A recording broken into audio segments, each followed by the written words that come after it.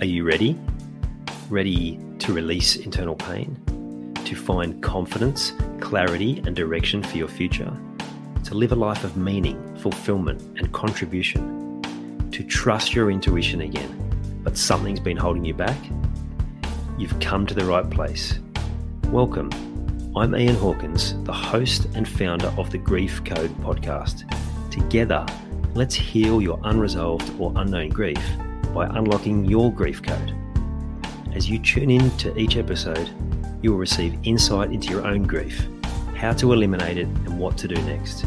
Before we start, I have one request. If any new insights or awareness land with you during this episode, please send me an email at info@ianhawkinscoaching.com and let me know what you found. I know the power of this work and I love to hear the impact these conversations have. Okay, let's get into it. So, a few conversations this week with fellow parents around how to navigate particularly the teenage years. And I passed on what I know from my own experience and from the people that I've worked with before. When they get to a certain age, they don't want to be told what to do. They don't want to be given advice. They don't want to be fixed. But even more than that, and this is the real clincher, is that they actually don't even need comments like, oh yeah, I understand, I've been through that. That actually leaves them feeling even worse because they're like, oh, well, why can't I get through this? So while we're trying to empathise with them, we actually end up leaving them feeling worse. And they don't want understanding of why that person may have reacted that way or of even what they're going through. They're at that point when they are distancing themselves from us, finding their own way in the world, becoming adults over that long period from puberty all the way through to sort of mid-20s, depending on their age, but depending on their sex and maturity levels. And it's one of the greatest things, but also one of the most challenging things you can do is by letting your hand, let go of the lead, of needing to control, because every bit of advice that is not asked for is still control. So the best thing that we can do, and I learned this the hard way, is just offer empathy to the point of, even if you can see the solution and it's smacking you in the face and you feel like it should be for them, just go, oh, that must really feel whatever. And validate their feelings and allow them to be heard, allow them to be seen. That's it. Because if you don't, they'll stop talking to you altogether, or they'll resent the fact that you keep giving them advice and not really listening to them and just being there to listen. Now, when you hear this, it may be confronting. There may be even part of you that doesn't necessarily believe it, and that's fine. It's your choice. Like what I've done with my children is giving them choice, because the more you can give teenagers choice with boundaries, obviously, there are certain boundaries that are required when you live together,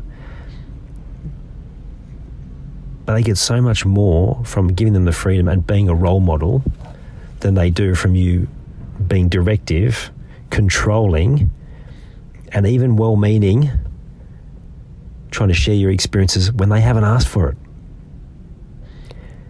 They will ask if they want your help. And the more you can just be there to listen without judgment, validate, empathise, the more they will open up and the more they will ask for advice. This is a short-term pain for long-term gain situation, like with most things that's sustainable. And so my 15-year-old and 18-year-old, there's plenty of behaviours about them that I don't love. One thing's for sure, though, is that they know two things: that they can make their own choices, and those choices have repercussions, and they know that I'll always be there to listen without judgment and to be able to have a conversation with them about whatever they're going through.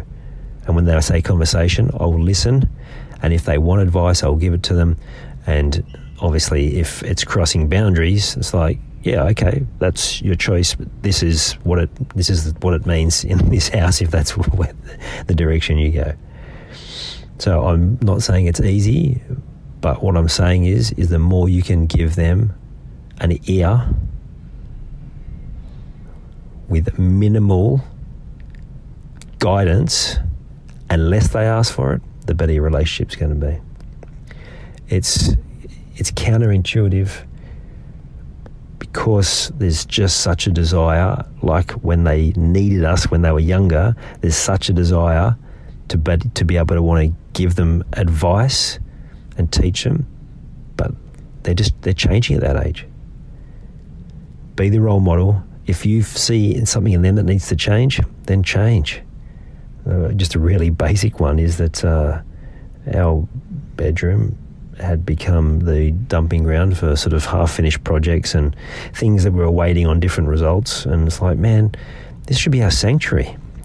So this is the conversation we started having. Okay, we need to actually do something about this. Well, we did that, and within a week, one of our children, who shall remain nameless, who'd had a similar-looking room, suddenly was motivated to change everything. Fascinating. And I know I'm by no means saying that's going to work for you, but it was really interesting to see that the role modelling goes that deep. So, as always, it comes back to you. What can you be doing differently? How can you be a better role model? How can you just be a listening ear in a world where so often they're just being told what to do and how to live, and instead just hold space for them, let them get it all out, and let them ease some of their own pain without us having to feel like we need to be in their control. Hope that helps. I hope you enjoyed this episode of the Grief Code podcast. Thank you so much for listening. Please share it with a friend or family member that you know would benefit from hearing it too. If you are truly ready to heal your unresolved or unknown grief, let's chat.